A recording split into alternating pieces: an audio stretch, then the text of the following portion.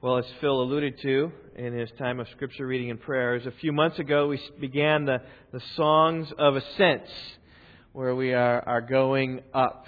Psalms 120 through 134. And how many of them are there? 15 of them. And we have preached right through them. These are the songs Israel sang as they made their pilgrimage up to Jerusalem. By divine decree, the Lord made it clear, Deuteronomy 16:16, 3 times a year all your males shall appear before the Lord your God in the place in which He chooses. During the Feast of Unleavened Bread, which is Pentecost, the Feast of Weeks, which is Pentecost, and the Feast of Booths, which is the Feast of Booths. And as they traveled up to Jerusalem in their caravans, these 15 psalms were their hymnals.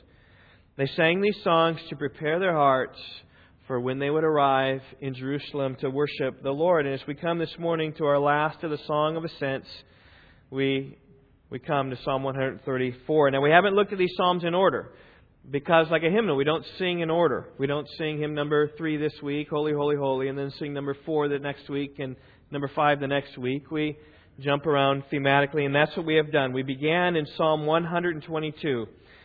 You can open your Bibles to the Songs of Ascents if you aren't there already. Psalm 122 speaks about the traveling up to Jerusalem. David said, I was glad when they said to me, let us go to the house of the Lord. And then by verse 2, he says, our feet are standing within your gates, O Jerusalem. There's been the call to go and worship the Lord. And now his feet are there, they're standing, and says, in Jerusalem, verse 4, is which the tribes go up. The tribes of the Lord who received this Deuteronomy 16:16 command, which was an ordinance for Israel to give thanks to the name of the Lord. So Psalm 122 even describes the tribes need to go up to Jerusalem according to the ordinance of the Lord to give thanks to the Lord. After Psalm 122, we went back to the beginning, Psalm 120, in which we find the psalmist in a far land, far away from God. Verse 5. Woe is me, for I sojourn in Meshech. I dwell among the tents of Kedar. Too long has my soul had its dwelling with those who hate peace. I am for peace, but when I speak, they are for war. Here we find the psalmist away from God and away from God's people, and he longs to get back to Jerusalem. And then we went through and hit Psalm 121, in which he says, I will lift up my eyes to the mountains. Where shall my help come from? Like we sang today, my help comes from the Lord. But he would say the mountains because as he went up, you go up to Jerusalem. Jerusalem was on this plateau in the mountains. So he walked, and as they were walking up, he was looking up into the mountains and seeing, well, where's my help come from? I'm going to Jerusalem, but my help is in heaven with the Lord God. And even the mountain theme, we looked at that in Psalm 125. Those who trust in the Lord are as Mount Zion, which cannot be moved, but abides forever. As the mountains surround Jerusalem, so the Lord surrounds His people from this time forth and forever. And maybe when the psalmist got up over that ridge to see the plateau where Jerusalem was, maybe he was thinking about just how these mountains surround Jerusalem. God surrounds His people. And so we looked at the mountain psalms together. On Mother's Day, we looked at Psalm 127, a good mother's psalm. On Father's Day, we looked at Psalm 128, in which speaks about how blessed is everyone who fears the Lord. And in verse 3 even speaks about a wife being strong. On Memorial Day, we looked at Psalm 124, which speaks about military victories of Israel. And several of these songs also we took thematically. Psalm 123 and Psalm 131 are humble psalms. They are humility psalms. And we've sprinkled everything else in. But this morning we finish up our series in Psalm 134. And it's appropriate because this is the climax of the Song of Ascents. It describes, if you look there, even worship in the temple, to which everyone else has been looking towards and pointing towards and anticipating worship in the temple. In fact, right here is my purpose through preaching through these Songs of Ascents.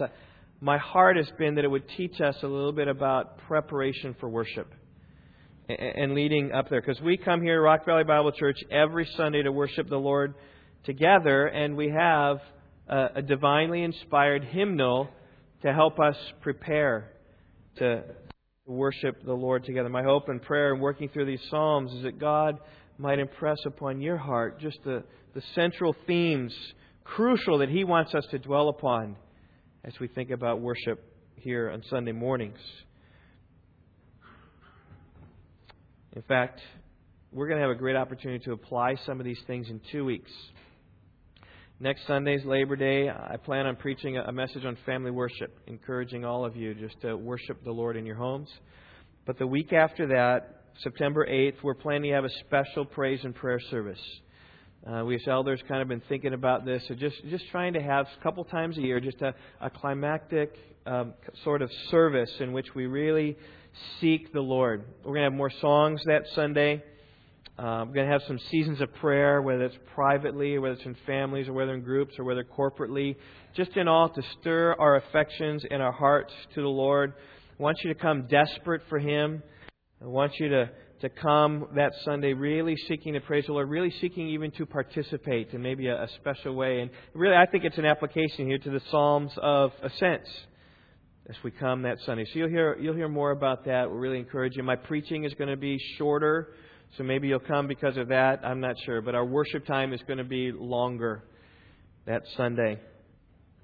Well, we are Psalm 134. In the temple, the psalm calls us to worship the Lord, seek a blessing from the Lord. I want to read it together. It's real simple, 3 verses. Behold, bless the Lord, all servants of the Lord, who stand by night in the house of the Lord. Lift up your hands to the sanctuary and bless the Lord. May the Lord bless you from Zion, He who made heaven and earth. The key word in this psalm occurs 3 times, once in each verse. It's the word, who's got it? Bless. You can see it there at the beginning of verse 1. Behold, bless the Lord. You can see it there in verse 2. At the ending of it, it says, and bless the Lord. In verse 3, you can see it right there at the beginning. May the Lord bless you. And appropriately, I've entitled my message this morning, Blessings. Verses 1 and 2, it's we who bless the Lord. And in verse 3, it is the Lord who blesses us. That's my first point, bless the Lord. It is my call to all of you, is to bless the Lord. It's right there in verse 1. The first word, behold, is sort of a call. Behold, bless the Lord. This is the same word used in Psalm 133, verse 1. Behold, how good and how pleasant it is for brothers to dwell in unity. In Psalm 133, this word is a call to observation.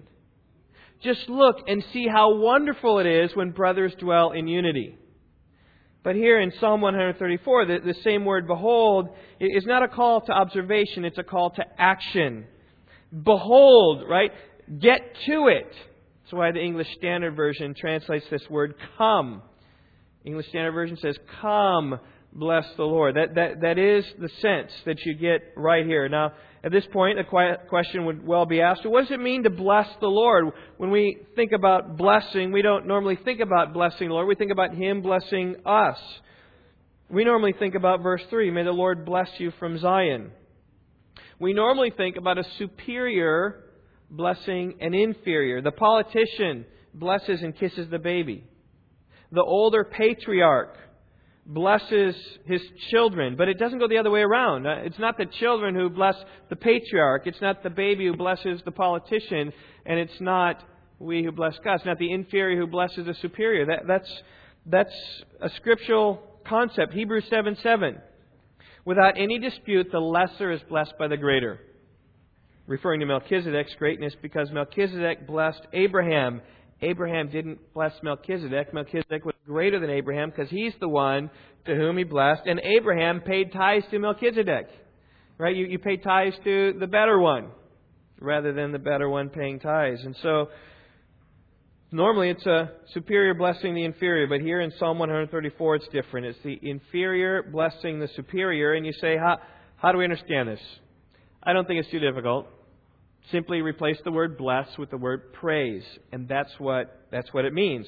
In fact, that's why the New International Version translates this. Praise the Lord. Both in verses 1 and verse 2. I think that's a great way, the proper way of looking at things. But you need to know that the word in verses 1 and 2 is the same as the word in verse 3. Barak. To bless. Right? we bless the Lord, verse 1. We bless the Lord in verse 2. And God blesses us in verse 3. And I think in many ways, the best thing to do, in Bible translation, by the way, is to translate the same word the same way if you can. Just understand it differently. There is a way in which we bless the Lord. But it's not in the same sense that God blesses us and gives everything to us. It's in the sense that we bless Him, we praise Him. And in that sense, as He sees His servants, His people, giving honor to Him, He then is blessed and happy and has joy with that as well. This word is used many times throughout the Scripture in this way. Psalm 103. Bless the Lord, O my soul, and all that is within me. Bless His holy name. Bless the Lord, O my soul, and forget none of His benefits. That means just praise the Lord. Praise the Lord. Praise the Lord. Forget none of His benefits. Psalm 104. Bless the Lord, O my soul. O Lord my God, You are very great. You are clothed with splendor and majesty. And there even you can see He's blessing the Lord, but He's saying, God, You are great. I am blessing You. Psalm 34, verse 1. I will bless the Lord at all times. His praise shall continually be in my mouth. There's blessing and praise used in the same verse. Parallelism. They mean the same thing. Psalm 100, verse 4. Enter His gates with thanksgiving, His courts with praise. Give thanks to Him. Bless His name. And many times throughout Scripture, it's used this way. And there's a way that we, as inferiors, are able to bless our superior Lord when we praise Him. That's what the call is. Bless the Lord or praise the Lord. But notice here, who is called to bless the Lord? And here you might be surprised a little bit. It says this. Behold, bless the Lord, all servants of the Lord. You might think, all servants of the Lord. Well, we all are servants of the Lord, right? But look at how the servants of the Lord are described. These servants who, verse 1, they stand or serve by night in the house of the Lord. Literally, it means to stand by night in the house of the Lord. So I ask you, who stands by night in the house of the Lord? It's not the pilgrims who just made their journey up to the house of the Lord. Certainly they came into the house of the Lord and they worshiped the Lord in the temple, but they didn't all spend the night in the temple. There'd be no way that the number of pilgrims could all do that. They didn't serve in the temple in that way. They didn't stand there. But who did? The Levites did.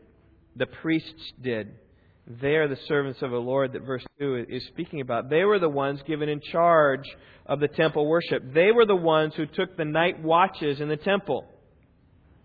We read in 1 Chronicles 23, verse 30, of the Levites who are to stand every morning to thank and praise the Lord, and likewise at evening they are to stand and praise the Lord.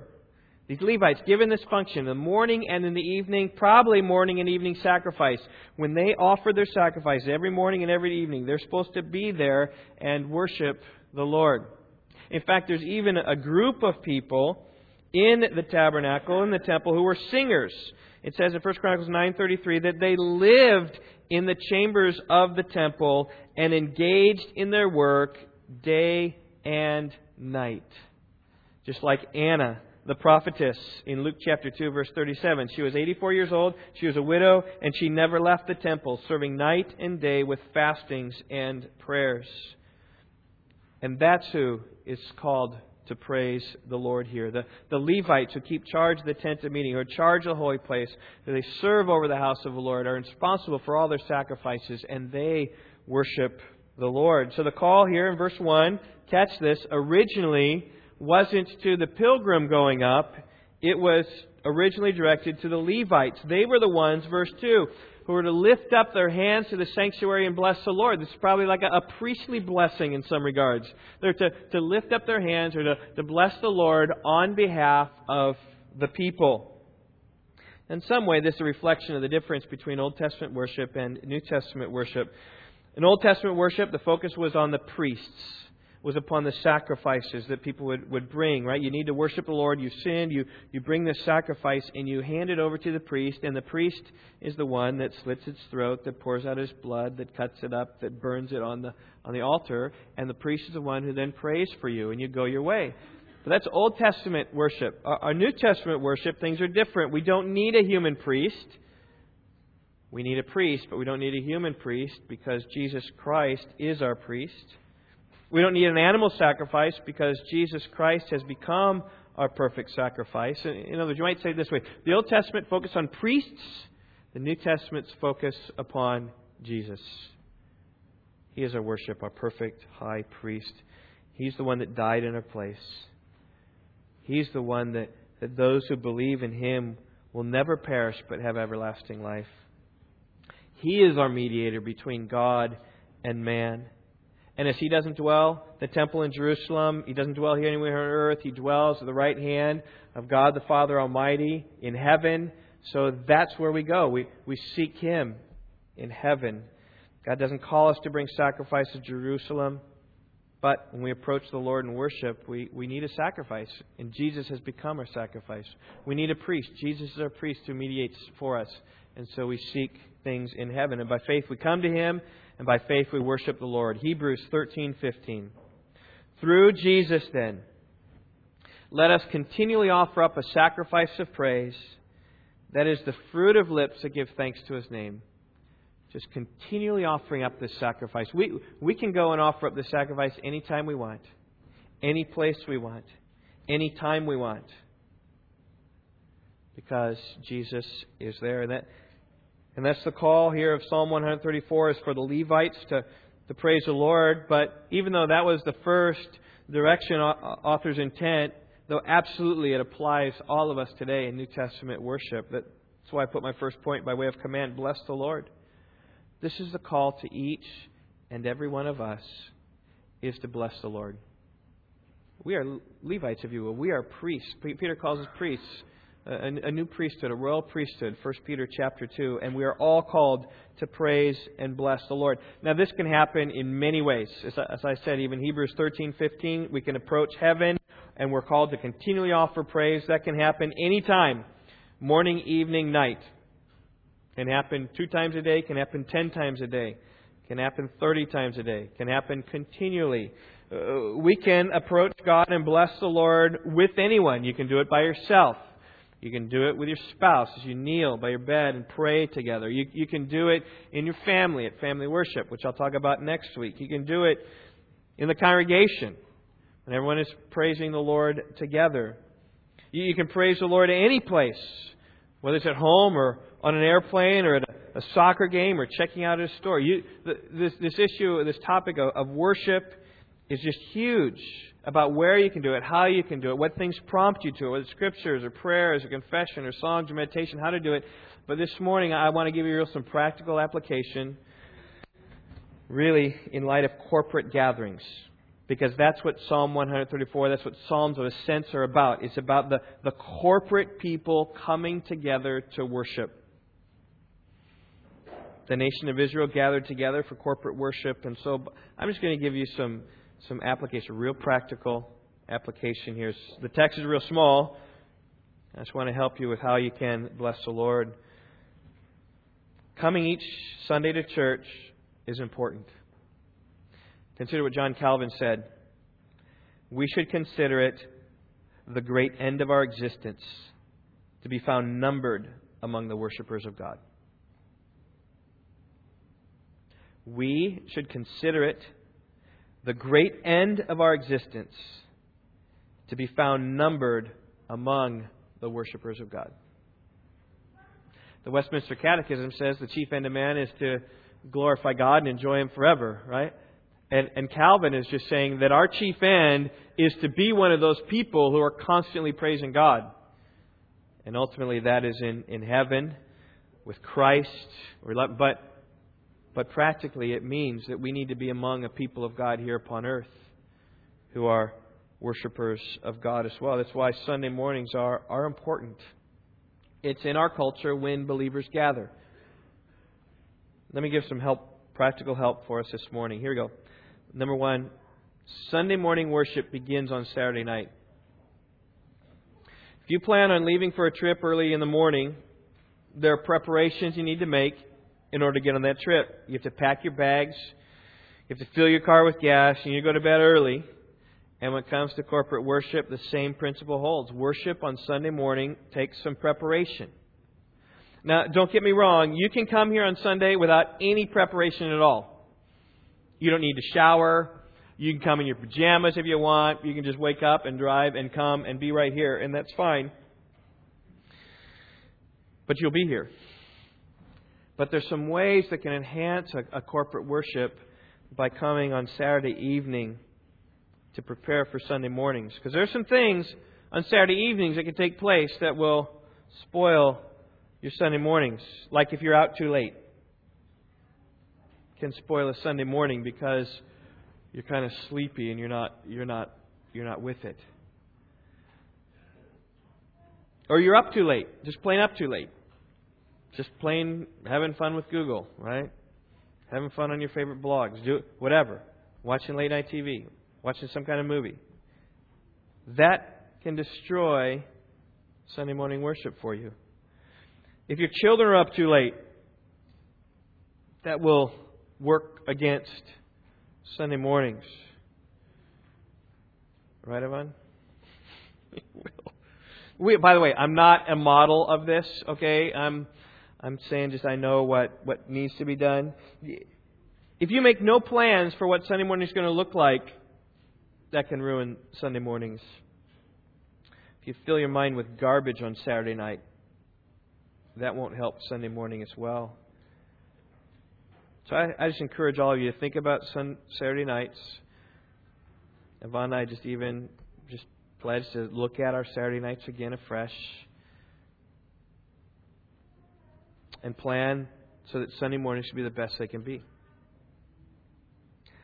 All right, second, a calm Sunday morning will help prepare your heart for Sunday worship.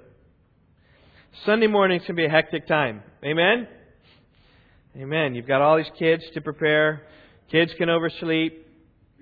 Breakfast, you can have a spill. A toilet can get clogged. You can have an argument along the way. Children get into a fight. And Satan loves these sort of things. Anything to distract our heart from undevoted attention to the Lord. And so I encourage you to plan a buffer for Sunday morning. Spend some time in the Word of God before church. Spend some time praying before going to church. Maybe put on some God-honoring music. Read Scripture in the car on the way to church. Go over your fighter verses on the way to church. Come an hour early. Join us for prayer. You know, a core group of us gather every Sunday morning just right out here in the family room to pray.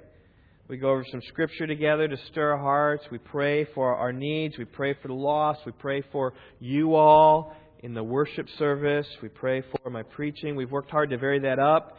But I say it's a great way to prepare for the Lord. And if you're late for that because you had a spill, you're still in buffering time to come. But I know, as a pastor, as a preacher, how important that time is for me, just to reflect and think about, okay, what are we doing here on Sunday? We are coming and worshiping the Lord, and we need His help. And where do we ever plead for His help? But specifically, every Sunday morning we plead. And so I just encourage you, if at all possible, it'd be a great time for you to come. And again, our family is not models of this. Our Sundays are often hectic. Sunday mornings are, because I'm just a last-minute preparer. It's all on me. It's my fault, okay? I just need to get done earlier, think and reflect, and make our house calmer. We've just pledged to try to do that. All right, Sunday morning worship begins on Saturday night. A calm Sunday morning will help prepare your heart. So I'm just kind of leading up. Saturday night, Sunday morning. Okay, now what about when we're here? Just some real practical things about blessing the Lord. Our right heart is more important than an outward show. A right heart is more important than an outward show. You know, God is after our hearts. The fact that you're here at Rock Valley Bible Church this morning, wonderful, but it, in God's eyes, doesn't count for a whole lot. God doesn't look to see who has come to church on Sunday morning. Rather, He looks at the hearts of those who are here. God doesn't see as man sees, for man looks at the outward appearance, but the Lord looks at the heart. And there are several times in Scripture where everybody on the outward perspective is doing what's right in a corporate worship service. They are saying the right words. They are going through the right motions. But God blasts them because their hearts are not right. Jesus said to the Pharisees, "Rightly did Isaiah prophesy of you. This people honors me with their lips, but their heart is far away from me. In vain do they worship me." Here they got words, songs coming out of their mouth, but with a heart that is far from God. And God hates that. Jesus hates that. In fact, at one point, the wickedness of Israel got so bad that God said this, I reject your festivals, nor do I delight in your solemn assemblies. He said, take away from me the noise of your songs. I will not listen to the sound of your harps. Amos 5:21-23. He says, you guys are saying the right things, and you're even bringing your sacrifices, and you're going to the festivals, but your heart is not right. You are evil people. God says, I'm not even going to listen. I'm going to shut my ears and say, la, la, la, la, la, la, la, la, la, I can't hear you, I can't hear you. Because He hates the worship that they were doing. I'm still here, okay. See, our worship here this morning is not about making a show. It's about a heart that's right before God. And Scripture speaks so much about that. That's not so much my intent today about helping you cultivate your heart, because we do that every Sunday. But it's acknowledging your sin. It's expressing your need for a Savior. It's boasting only in the cross. It's coming not in arrogance, but it's coming in humility. It's coming with a heart to serve and give. It's coming in all these ways. Just a heart that's soft before the Lord, that's open to hear God's Word and to change. That's what's more important than even being here. That's what helps a Sunday morning. You worship there to bless the Lord with your whole heart.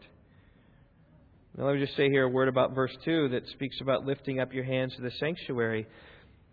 It's okay at Rock Valley Bible Church if you raise your hands and worship. It's biblical. All right, it's an expression of your praise to God. And if you want to raise your hands, I say go ahead and do so uninhibited. But let me just warn you a little bit. We're not a big hand raising church. I do find, you know what, in my private worship, as I think or praise the Lord, whether it's in the bathroom or in my study, I do find I raise my hands a lot, but I don't on Sunday morning. It's just I don't. Maybe I should start that. But here's what I know. Every time you raise your hand, you draw attention right to yourself. I've been in congregations of thousands at conferences, and there's lots of people enthusiastic, and it's just wonderful worship, loud, pastors all singing like they want their congregations to sing, just really engaged in it. And people are lifting up. I just find that, you know what, there's a screen. I'm just bringing attention to themselves. And sometimes, by the way, that's really good because someone is really into it. I see them, I'm encouraged, but they are loving Christ. And it can encourage me, but it also can be, by the way, just a temptation of your heart that this is just what I do. Look at me, how spiritual I am. Similar warnings that Jesus gave to the Pharisees, right? When you give, don't sound the trumpets. Don't say, hey, look at how good I am, and here's the money. You want to see how much money I'm putting in here? Here, let me put it in. Boop. It's the same thing can be with, hey, look how... It's just a warning, I'm saying. But lifting up hands is okay at Rock Valley Bible Church. I'm never going to tell you, don't lift up your hands. But know there are dangers that come with it. But know that a right heart is more important than an outward show. That's why the writer of the Hebrews says, when we draw near to God, let us draw near with a sincere heart, in full assurance of faith, having our hearts sprinkled clean from an evil conscience and our bodies washed with pure water. He says, when you come to God, come with a sincere heart. Right? That's just that genuine heart of devotion to the Lord that wants to pursue God, that's not hypocritical in any way. That come with a sincere heart. Come with a trusting heart that's in full assurance of faith. Just believing that all my sins are wiped away, that you're pure before the Lord, and you know that He is your all. So come to Him that way. Come with a pure heart, having a heart sprinkled clean from an evil conscience, and our bodies washed with pure water. Those are some ways to come just in purity before the Lord, the pure heart. Okay, my last real practical piece of advice. Sunday morning isn't merely you and God. But by that I mean that Sunday mornings, right, what we're doing here this morning is much more than just an individual time with you and the Lord. That comes at other times. That comes maybe in morning devotions between you and the Lord. That comes maybe at night when you can't sleep and you take your Bible and you read it by yourself. When when you're just praying in your car all by yourself. That's you and God time. That's okay. But Sunday mornings is not merely you and God time. Sunday mornings is you with the people of God. I mean, I'd say just look around. Right? We are all here this morning. And everyone here, I say, is important to your worship. When Israel would travel to Jerusalem, they'd travel in large caravans. Probably for safety reasons. But they traveled with a big group of people. Sometimes for days at a time their trip took. Because they're only coming up to Jerusalem 3 times a year minimum. So they're all traveling together. So I remember in Luke chapter 2 when Jesus and His parents went up to Jerusalem for the feast of the Passover. There were so many people that Joseph and Mary took a whole day's journey before they realized Jesus wasn't with them, and then had to go back again to Jerusalem. And just saying that worship in Jerusalem's days was about people going up to the Lord, corporate. In Psalm 122, you get the sense of camaraderie. All the tribes, verse 4, go up to give thanks to the name of the Lord. And verse 8, you even see that my brothers are there and my friends are there. That's what corporate worship really is about. And likewise, just for Israel, so also the church. There's a purpose. We're here on the Sunday mornings to encourage each other as well. You're here to encourage each other. Remember Hebrews chapter 10, verses 24 and 25. Brethren, do not forsake the gathering together. Such is the habit of some. But encourage one another all the more as you see the day drawing near. In other words, he says, don't neglect coming together, because when you come together, there is a purpose there to encourage one another to press on until the day of Christ. So that implies that when you come, one of your purposes is for encouragement of each other, of others. Help them in their faith. Encourage them in their struggles. Help them in their doubts. Serve them. Find ways to help them. And not only is it for others, but it's also for you. You need help from others. There may be things in your life where you need others to help you. Now that might be physical, tangible. It might just even be spiritual, like someone coming along, praying alongside of you that you never would have experienced apart from the corporate body together. We're here for each other. We're here to find out ways to serve one another. Or we're find out here to help others see Jesus together. You know, I just say that there are many in our society today who come to church and simply make it between them and God. They come shortly before worship begins. They do their worship thing. They sing a few songs. They hear their concert. They listen to a nice message. And then they go their way, never speaking to anybody coming in and never speaking to anybody coming out, making it as quickly as possible. I've spoken with many people down through the years. Oh, I like going to church because it's really fast. Like I can go and get away, right? Saturday night services can kind of be a similar thing, because Saturday night I go and do my church thing. Okay, now I'm home. Now I've done my church thing, right? I've paid my penance to God. I've kind of made my sacrifice to God. I've done that. Now I'm done. Now I'm Sunday free. But it's missing it a little bit. If I'm describing you this morning, know that you're missing out, and you're causing us to miss out as well. Sunday morning is a time of the week we can all be together and worship the Lord, and that's why at Rock Valley Bible Church we extend our time. It's not unusual. We're normally finished by 11:30 at Rock Valley Bible Church, and it's not unusual in another hour, 12:30, to see people still here, talking with one another, encouraging one another, serving one another. And I say that's important. We do everything we can. We give food. You know, we have cake, and the kids get cake all over the carpet, and we'll replace that carpet someday soon here, we hope. But we'll make a mess that we got to clean up. But what does that do? That helps extend the fellowship time. I was really encouraged this past summer. Was at Grace Bible Church, where my in-laws go in California, where we always go on vacation. And just really thinking about, they're big enough. They have 2 services at the church.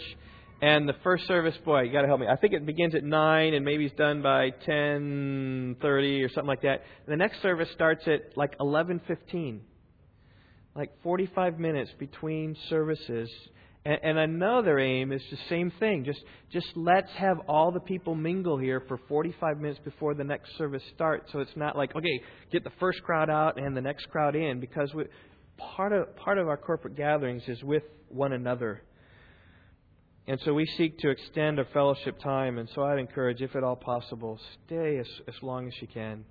Know people and connect with them. That's why we have fellowship dinners the first Sunday of every month. So that we can be with one another, and so we can eat with one another, and so we can extend that time even more. So if at all possible, come. Well, those are my practical applications. Don't do that very often, but here's your real application. Sunday morning begins on Saturday night. A calm Sunday morning will help prepare your heart. A right heart is more important than an outward show, and Sunday morning isn't merely you and God. It's other people. All right? Follow those things, and I think that you will bless the Lord. All right, let's turn to my second point. May the Lord bless you. Comes straight from verse 3, right? May the Lord bless you from Zion, He who made heaven and earth. All right, so before we go to our application, which you can kind of see right there, I'm sure, let's think about the original pilgrims. They're traveling up to Jerusalem. They're seeking to worship the Lord in the temple. In verses 1 and 2, they have just called the Levites to bless the Lord. And here in verse 3, we see the blessing. May the Lord bless you from Zion. Now, many commentators believe that this is the priests now giving a blessing back to the people. The people have exhorted the priests to bless the Lord, and now the priests are giving the blessing back to the people. As in Numbers 6. The Lord bless you and keep you. The Lord make His face shine upon you and be gracious to you. The Lord lift up His countenance on you and give you peace. It's kind of, you get the same kind of feel here. May the Lord bless you from Zion. And in this way, I think that Psalm 134 may have become this sort of liturgy. People would say to the Lord, to the priests, bless the Lord. And the priest would come back, may the Lord bless you. May have been used that way. We don't know exactly. It's how the psalm reads.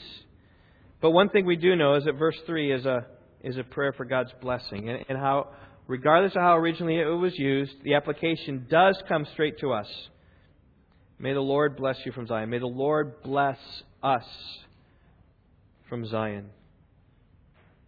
I just want to say a word about this, is that I've heard many people talk rightly about worship,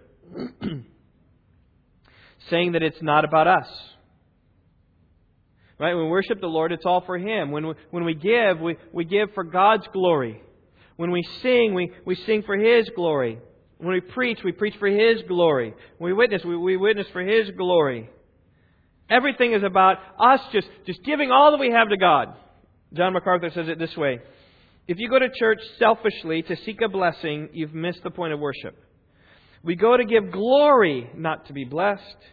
The issue isn't, did I get anything out of it, but did I, from my heart, give glory to God? Now I say there's a ton of truth there.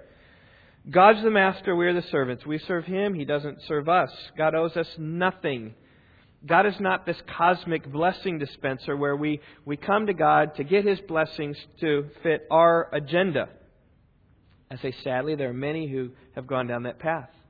God is merely a mechanism for them to seek a better life. Maybe it's health or wealth or prosperity. And God is the path to my prosperity, so I'm going to use Him to get to that end. And if that's you, that's just not right. Because God takes no delight in people who try to use Him to accomplish their own plans. Rather, God takes delight in those who completely surrender their will totally to God and say, God, here's everything I am. I give it all to You. And so when we worship, we aim for God's glory. That's all true, and I say amen. But sometimes people can take that truth and just say that's all that worship is about.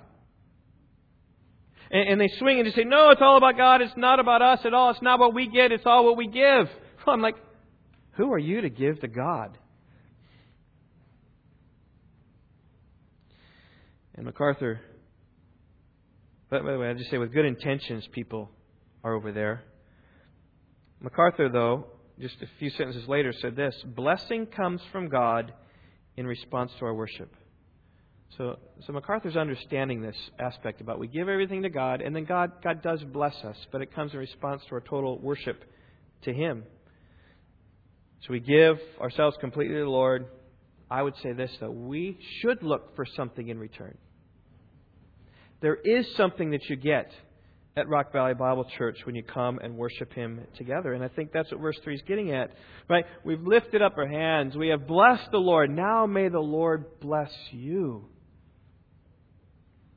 If words have meaning, these words express a desire to be blessed of the Lord. These words express that we will receive something back from the Lord. Okay, so it's a little bit like this. As the deer pants for the water brooks, so my soul longs after you, O Lord. My soul thirsts for God, for the living God. You know the imagery, right? The thirsty animals out there seeking satisfaction in the waters of the stream. As the deer gets to the water and licks up, he satisfies all his need in the water. So the parallel comes to us. We are thirsty saints, and God is our stream.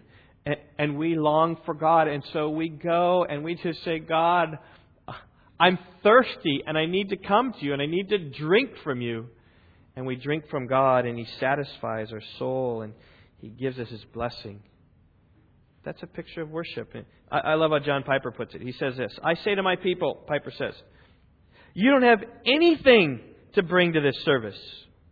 You come in here dead, you come in here discouraged, you come in here bankrupt, you come in here empty, and maybe if you're empty enough, God might get some glory from you by your craving His fullness. But if you come here craving, and if you come here craving, longing, desiring, knowing this one thing, that everything in this world has failed to satisfy my soul, I'm going to church this morning because I just might drink from the fountain of living water and have my soul satisfied. That's the kind of people I want to come. And that's the kind of service that will explode with life. It's thirsty people, it's hungry people, it's needy people who come to worship.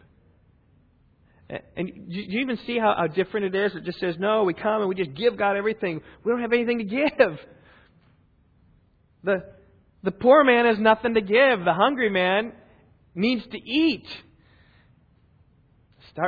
So we come to God seeking satisfaction and delight. And this is the sort of blessing that God gives. I think the blessing of verse 3 is first and foremost, fundamentally, God gives us Himself. So we have Him. And you know what? This whole idea of just desperation before God, coming empty, needing God to bless us, is the whole idea of our September 8th worship service. I want to encourage you to come here desperate for God, longing for God. I want to encourage you to fast before coming that day. Whatever that means, whether it's the week before fasting, whether it's just Saturday night, nothing. I just want you to come empty, needing to be filled with God, desperate. I want you to say with Asaph, Psalm 73, verse 25, whom have I in heaven but you? And besides you I desire nothing on earth. God, you're my only desire. I want you to say with Paul, I count all things to be lost in view of the surpassing value of knowing Christ Jesus my Lord. There's nothing here of the world that's gained to me except knowing Christ. I want you to come with the heart of David. Oh God, you are my God. I will seek you earnestly. My soul thirsts for you. My flesh yearns for you. That's my vision for September 8th. And when we come on that day, just try to peak and pinnacle, if you will. Well, 3 times a year Israel came. Just a pinnacle worship of God, that we can do that. But I say this, if we are ever to expect the Lord to bless us, verse 3, how must we come? We must come in desperation, longing for God, longing for Him to bless our life. I say, is that your heart towards the Lord? Do you long for His blessings upon your life? Do you know that God is the only one who can give you those blessings? Are you longing for God to bless His church, that God would do through us wonderful things? Praying for lost people to come to Christ through us. Praying for those apart from Christ now to come and hear of Him. Listen, God is fully capable of blessing our lives. The idea here at the end, He who made heaven and earth says that He's the creator of the world. He speaks the world into existence. If you can speak the world into existence, if you can span the heavens with your span, if the nations are less than just a drop in the bucket, certainly God is powerful enough to do anything. As Paul said in Ephesians chapter 3, verse 20, Now to Him who can do exceeding abundantly beyond all that we ask or think, be glory forever. That's God who can do far more abundantly beyond all that we can ask. But are we asking? Are we seeking? Are we coming desperately that God would bless our lives? I say, Rock Valley Bible Church, as we've gone through songs of ascents, as we've gone from being far from God and far from God's people up into the mountains, there with God's people, seeing the blessing, remembering the military victories, coming in humility, may we worship the Lord. May it change our church for years to come. Let us seek Him. Let's pray. Father, real simple psalm. I pray, God, You'd help us to apply these things into our lives. There would be those who are worshipers of You, that we would bless You. God, and we long that You would bless us.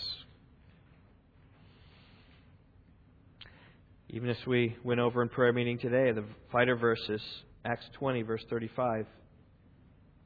It's more blessed to give than to receive. God, we want to be givers. God, but we know that in order to give, we need to have received first. For Paul says in 1 Corinthians, what have you given but that you have not received first? And so we want to receive that we might give it out. Psalm 67, God be gracious to us and bless us and cause Your face to shine upon us, that Your ways may be known on the earth, Your salvation among all nations. God, help us to use the things You give us to spread to others, that we might freely give to others. And we long to be a church that worships You, that sees and knows Your blessing to us. We thank You for Your word. Pray in Christ's name. Amen.